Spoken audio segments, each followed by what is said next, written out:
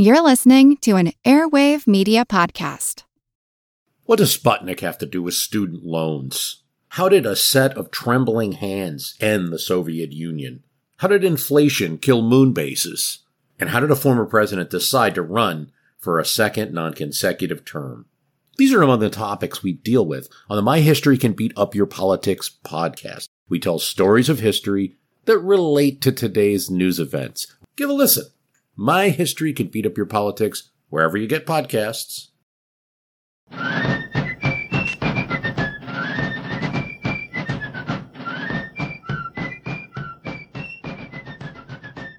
Hello, and thank you for joining The American Revolution.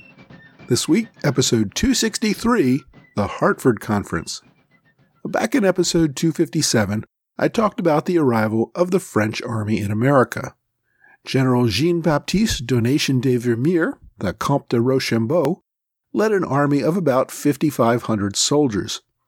With them were 7 ships of the line and 5 smaller frigates under the command of Admiral Charles-Henri Louis d'Arsac, the Chevalier de Ternay. Upon arrival, much of the army and navy was sick from the journey, and they also had to scramble to build a defensible position at Rhode Island. Now, the French had come to America with far fewer soldiers than originally planned. There were not enough ships to transport all of the soldiers that Rochambeau expected to bring with him. He had to cram in 5,500 soldiers onto 36 transports, leaving behind much of his equipment, horses, and another 2,500 soldiers. Those who could not get on the ships remained in Brest, waiting for transport ships to carry them to America.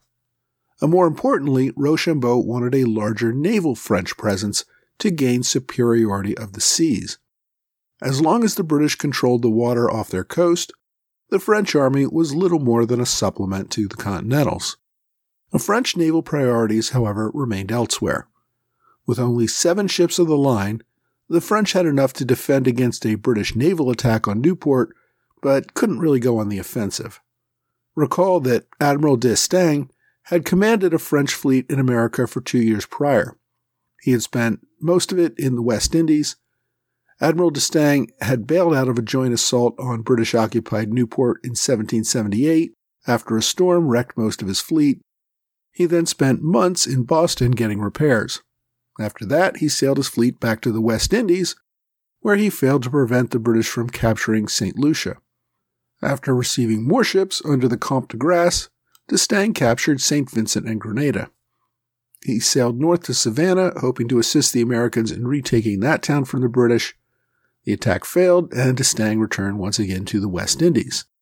In March of 1780, d'Estaing returned to France, still recovering from the wounds he received at Savannah. Command of the fleet in the West Indies fell to Luc Urbain de Bouxet, the Comte de Guichen. The admiral was in his late 60s. I won't go into his lengthy record, but he was an experienced officer with a long record going back to the War of Austrian Succession and the 7 Years' War. He had been commander of the Channel Fleet in 1778 and 79 before heading to the West Indies with a squadron of ships to reinforce the French presence there. In April, shortly after his arrival, Guichen went on the offensive, taking a fleet of 23 ships of the line and 3,000 soldiers in hopes of capturing British-held Jamaica. Britain had also recently replaced its commander in the West Indies, Admiral George Bridges Rodney, who I discussed when he led the relief of Gibraltar back in episode 243, assumed command of the West Indies fleet. Admiral Rodney was alerted immediately to the French fleet under Guichen taking to sea and sent his own fleet of 20 ships of the line to intercept them. On April 17th, the 2 ships made contact and spent a few hours jockeying for position. Rodney had hoped to take advantage of Guichen's position, which had left the French fleet strung out in a fairly loose formation. Robert Carquet, commander of the lead British ship, the Stirling Castle, ignored instructions and simply charged directly at the French fleet. The other British commanders followed him into battle. Another French officer, the third in command, Comte de Grasse, managed to get most of the French fleet into a tighter position and fight off the attack. No ships were lost in the battle, which took place off the coast of Martinique, and the battle was generally considered a draw. But the French suffered 222 killed and 537 wounded in the fierce fighting that day. The British suffered 120 killed and 354 wounded. A month later, the two fleets engaged again over several days between May 15th and May 20th. The fighting was once again indecisive. By July, with hurricane season approaching, Admiral Guichen left the West Indies, taking the bulk of his fleet back to France. British Admiral Rodney took the bulk of the British fleet up to New York to assist with the effort there. It's not really clear to me why Guichen did not sail up to Newport to assist Rochambeau, but whatever his motivation, he made no attempt to support the French expeditionary force in New England. French priorities were very clearly in the West Indies as far as their concerns about the Western Hemisphere fighting. Meanwhile, General Rochambeau had arrived in Newport in July and was desperately short-handed. His immediate concern, as I said, was a British attack just after his arrival. When the immediate threat of an attack dissipated, the French settled in to await the arrival of their reinforcements and an opportunity to attack. While the British Navy was unwilling to attack Newport, British ships of the line remained off the coast, keeping the French Navy bottled up in Newport Harbor. Rochambeau came to realize that no additional support seemed to be on its way anytime soon, and that he had to plan to make do with what he had for the foreseeable future. The French army made a good impression on the locals, paying hard money for everything they needed. A local populace, who was used to being looted and robbed by both the enemy and the desperate Continentals, was pleasantly surprised by French soldiers who did not steal their chickens or strip their orchards, but rather paid for rations with gold and silver. The French rented buildings, which they repaired at their own expense. The officers rented rooms in the finest homes in Newport and soon intermingled with local society. If anything, the French army was even more stratified between nobles and commoners than the British army. France required that a commissioned officer had to have at least 4 generations of nobility in his family tree. Even wealthy commoners could not become officers, except through the very rare instance of promotion through the ranks. The enlisted men came from the poorest of the poor in France. Even so, the effective military discipline and good provisioning by the quartermaster kept most of Rochambeau's soldiers from engaging in the looting and theft that plagued most other armies. Because the British had destroyed many of the homes in Newport, Rochambeau made arrangements to have his soldiers repair and rebuild the homes at French expense.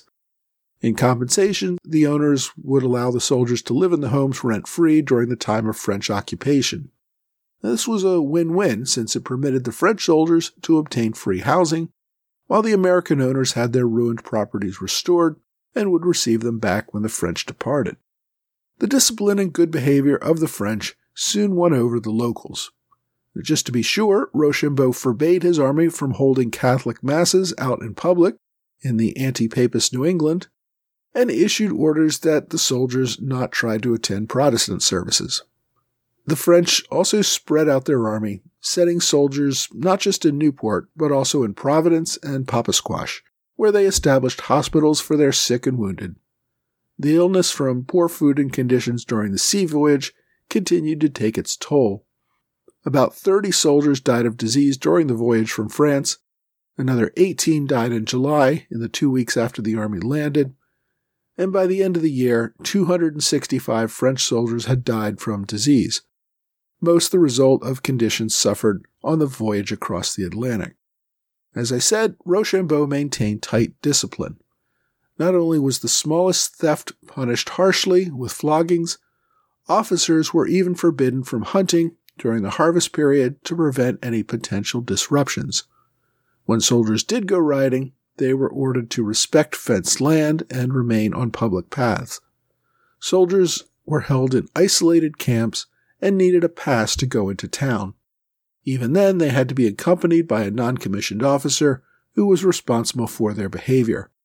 Fraternization was so strictly blocked that there are no records of venereal diseases or unexpected pregnancies caused by French soldiers.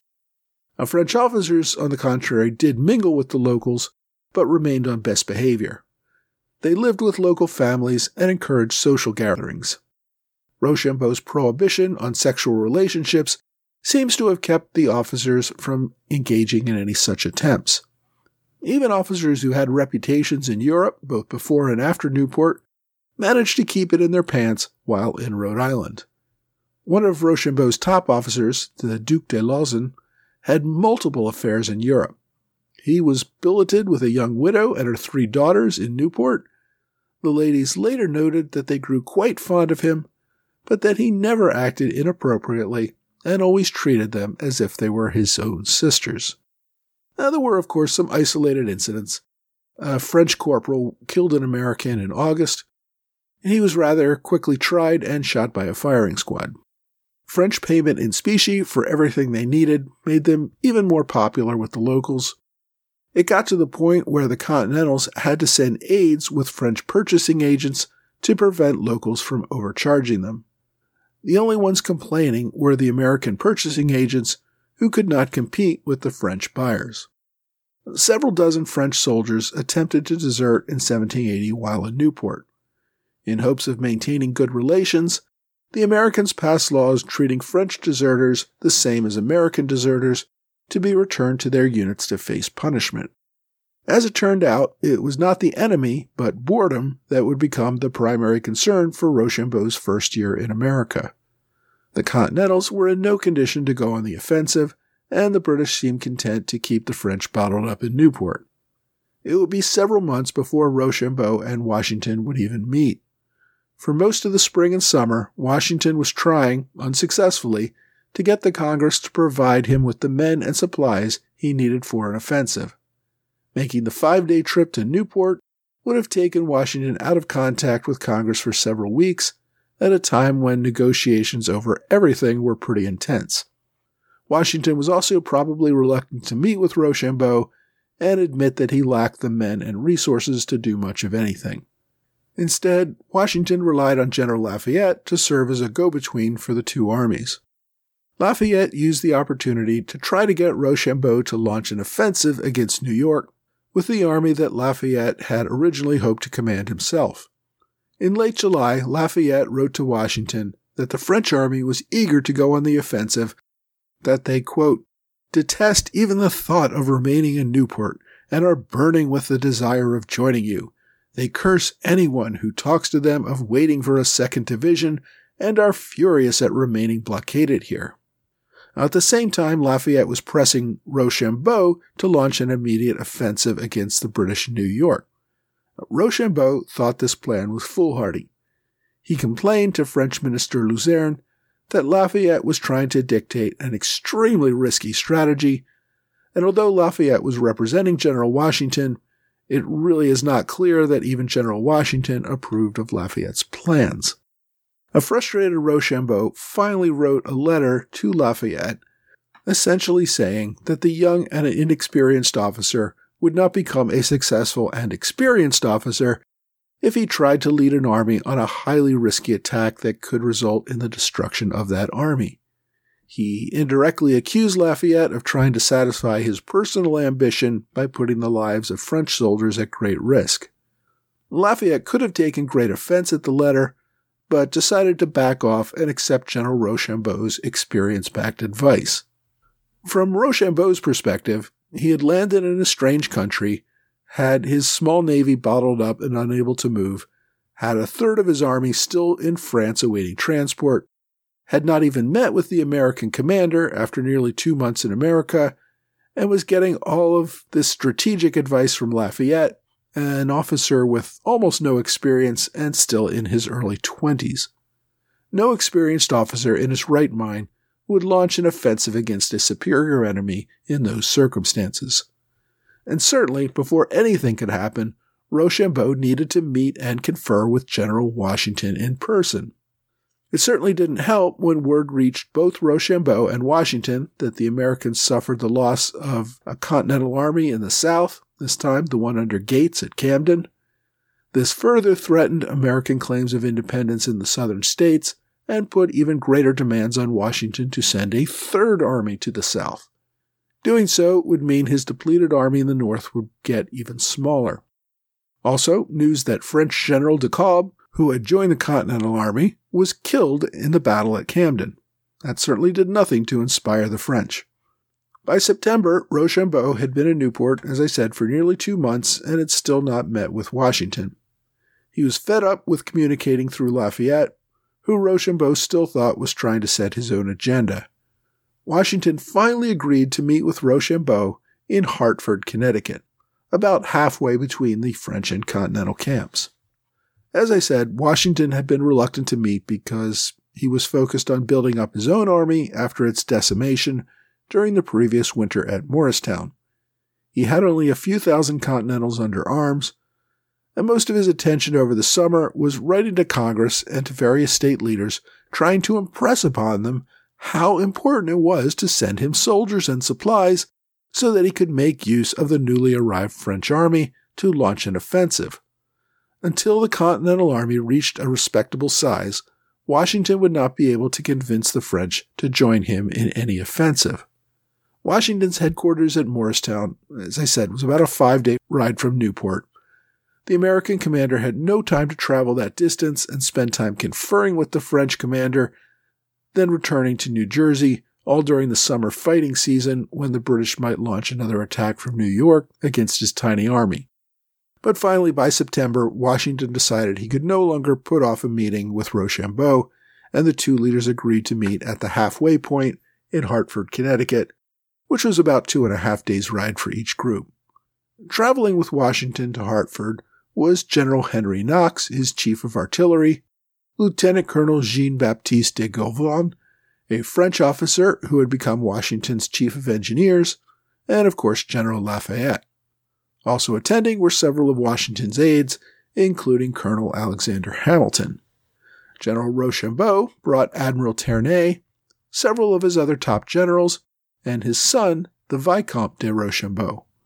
The conference had been scheduled for September 20th, but the French delegation was late due to their coach breaking an axle during the trip. The leaders met at the home of Jeremiah Wadsworth. Wadsworth was a local merchant who had been a commissary for the Continental Army for a time and was friends with General Nathaniel Greene, and he was currently serving as a local commissary for the French Army. The leaders finally sat down together on September 21st to discuss strategy. Washington was in the embarrassing position of not even knowing exactly how many soldiers he commanded at the moment, as the number was always changing. He also noted that a large portion of his army would have its enlistments expire at the end of the year. Even so, he managed to make a positive personal impression on the French officers. Rochambeau was still awaiting the second half of his expeditionary force to arrive. Ternay's naval fleet was still blockaded in Newport Harbor. They hoped, in vain, that the naval reinforcements under Admiral de Grasse might sail up from the West Indies. But until more French ships and soldiers arrived, the generals agreed that they did not have enough resources to launch a successful attack on New York City. The leaders agreed that they would need a combined army of 30,000 as well as naval superiority before they could seriously consider such an attack. At the time, it was not clear when, if ever, they would have those numbers. The entire Continental and French Expeditionary Army in America probably did not total 10,000 soldiers combined. The only thing that was clear was that there would not be a decisive battle in 1780. The armies would have to go into winter quarters. Washington would spend the winter in New Jersey again. Rochambeau and his army would spend the winter in Newport. All Washington could do was ask Rochambeau to pass along more requests for more French soldiers and ships, and also to see if France could spare more money to help the Continentals keep going. Hopefully, France would fulfill these requests in time for a beginning of a fighting season in the spring of 1781. After 2 days of meetings, the leaders agreed that New York City should remain their goal, but at present they could do nothing. Rochambeau would send his son back to Versailles to beg for more money and supplies. Traveling with Rochambeau's son would be Colonel John Lawrence, who had recently been released from parole after his capture at Charleston. Washington would continue to beg Congress to come up with the resources that he needed. The meeting wrapped up rather quickly after word arrived that the British fleet under Admiral Romney had arrived in New York with 13 additional ships of the line. Rochambeau was concerned that this would mean a British attack on Newport was once again imminent, so he wanted to get back to his army as quickly as possible. On September 23rd, the two delegations returned to their camps. Rochambeau would end up spending an entire year in Newport with pretty much nothing to do. Washington headed back to New Jersey, but on his way back stopped off at West Point to meet with General Benedict Arnold. When he arrived, Arnold was nowhere to be found. But the reason for Arnold's absence will have to wait for next time. Next time, General Arnold decides to trade in his blue uniform for a nice shiny red one.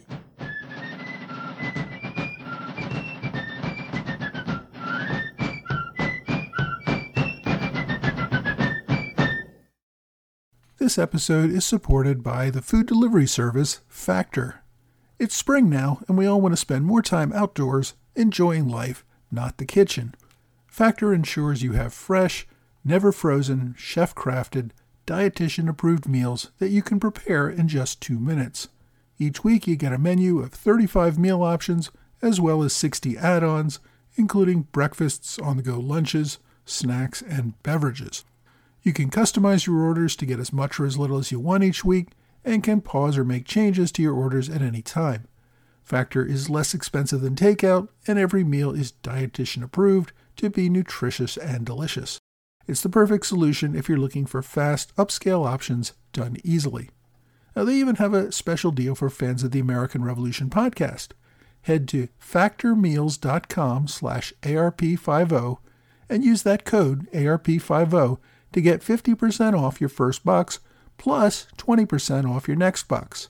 That's code ARP50 at factormeals.com/ARP50 to get 50% off your first box plus 20% off your next box while your subscription is active. Hey, thanks for joining the American Revolution Podcast After Show. Thanks to my Patreon supporters in the Alexander Hamilton Club, George Davis, Mike Hager, and Michael Gaylord, and to Robert Morris Circle supporters Lee Seam, Michael Mulhern, and TJ Walker. Thanks also to new Privy Council member Steve Sunison, and to new standard bearers Sean Duffy, James Zaff, Phineas Jacob, Doug Campbell, and Luke Burns. Thanks also to Brianna Larson, who upgraded to standard bearer. Thanks also to Paul Kallenberger, Paul Newman, and Andy Cloyd for one-time gifts via PayPal or Venmo.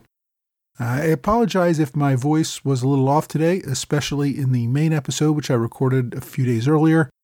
I've been dealing with the flu for the last couple of weeks, and I'm still a little bit congested. I decided to go ahead and record in order to keep on schedule, even if my voice is not 100%. Hopefully the combination of drugs and editing will make it at least passable. I also wanted to mention that my American Revolution Roundtable is holding Zoom-only events in January and February. As always, I will send Zoom links to anyone who cares to join us live for the event. Make sure you're signed up for my mailing list if you want to receive these invitations in the future. This month, on January 10th, 2023, we will be joined by author Christian McBurney. He will discuss the topic of his latest book, Dark Voyage, a look at privateer attacks on the slave trade during the war. Again, if you want to be a part of this event on January 10th at 7 p.m. Eastern Time, shoot me an email ahead of time and I will send you a Zoom link. So this week we stepped away from all the action in the South to check in with George Washington in New Jersey. As usual, Washington was desperately frustrated, but always outwardly keeping his cool. The arrival of the French army gave him an opportunity to deliver a death blow to the British in New York, but the states and the Continental Congress refused to give him the men and resources to finish the job. Fortunately, British General Clinton was also left without sufficient forces to go on the offensive, so while the war raged in the South, a frustrating standoff festered in the North. The Hartford Conference was the first meeting between the French and American military leaders, but again, because no one had enough soldiers, the meeting was more of a getting-to-know-you session than any sort of strategizing. To that extent, at least, the meeting seemed to go well, as both sides came away with positive first impressions of their fellow commanders. My book recommendation this week is Rochambeau, Washington's Ideal Lieutenant, by Jeannie Jones Vale. Now, I suspect General Rochambeau would take offense at the title, since he would certainly not consider himself a lieutenant of General Washington. But I think the book does do a great job in focusing on the French efforts to support the Continentals in the final years of the war. Jones is an American with a lifelong passion for French history. She began writing books later in life. Her book on Rochambeau went straight to paperback in 2020, although there are also Kindle and audiobook versions. So, if interested, check out Rochambeau, Washington's Ideal Lieutenant. My online recommendation is an older public domain book called The French in America During the War of Independence of the United States, 1777 to 1783. It's a translation of a French book that focuses on the role of the French army in America. Thomas Balch translated this copy, which he published in 1891. Most of the book focuses on the Yorktown campaign, but there is considerable material on the events leading up to the campaign as well. As always, I've included links to the book at archive.org on my website and blog. My question this week asks, was the American Revolution inevitable, given the rising tensions between the colonies and Great Britain in the years leading up to it? Well, I don't think the American Revolution was inevitable until after Parliament's passage of the Intolerable Acts of 1774. Up until then, the colonists were looking for reforms in how much the government in London could control them. If the king or Parliament had made a real effort at implementing an agreeable reform, the relationship between Britain and its American colonies could have prospered perhaps for another century. The colonists were proud to be British colonists, they were proud to be part of the British Empire, and if the British Empire had reciprocated by respecting their rights, I think that relationship would have continued. But despite their mutual affection, the colonies were looking for a guarantee that they would not be subject to internal taxes by Parliament. The government in London wanted to come up with some way to raise revenue to cover the costs of protecting North America. Now, the two sides could have come up with a mutually agreeable policy if they had tried. The colonists believed that being part of the British Empire had value. It opened up trade with Britain. It ensured that colonies would have protection when another major power, like France or Spain, tried to take territory from them. Most colonists believed that Britain was the best government among all those in the rest of the world and went the farthest in respecting individual rights. Most colonists also believed that there was little chance that they could defeat Britain militarily. The problem was really that British officials underestimated the military capacity and the resolve of the colonies. They believed that a show of force in the colonies would force them to back down. The passage of the Intolerable Acts led to armed resistance in Massachusetts, making violent conflict inevitable. Even so, after the battles of Lexington and Concord, London still had a final opportunity to avert full all-out war. The king could have accepted the 1774 petition from the First Continental Congress, or the 1775 Olive Branch petition sent by the Second Continental Congress. He could have then declared that things had gotten out of hand, called for a convention to discuss a solution that would respect the rights of the colonies over taxation without representation, while at the same time establishing a revenue source to cover the military and governing costs of the colonies. However, still believing that the colonies would back down, in late 1775, the king called for a larger army to go to America and crush the rebellion. It was that which really pushed the colonies into seeking full independence. By that time, they were so far in that backing down would mean terrible punishments for the leader of the protests. So even if leaders thought that victory was unlikely, they really had no choice but to try at that point. So I think the king or parliament could have steered away from the war if they acted differently. Kings are successful because they know when to share power and wealth and when to crush opposition. In this case, they misjudged just how powerful the colonies had become, and they opted to crush opposition rather than share a bit more power and wealth. Even if they did avert the revolution at the time, I think independence was probably inevitable at some point. The colonies were growing too large and powerful to be ruled by a smaller power forever, and Britain would never cede so much power that it would become a minority in its own empire.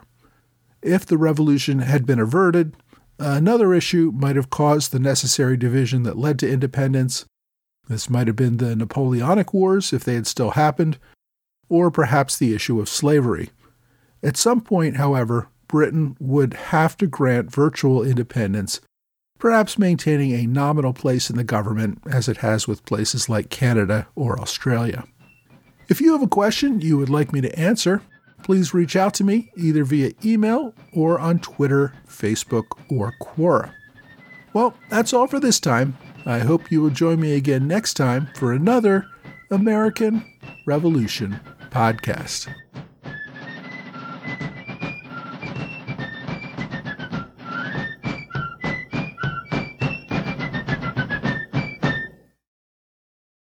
The French Revolution set Europe ablaze. It was an age of enlightenment and progress, but also of tyranny and oppression. It was an age of glory and an age of tragedy.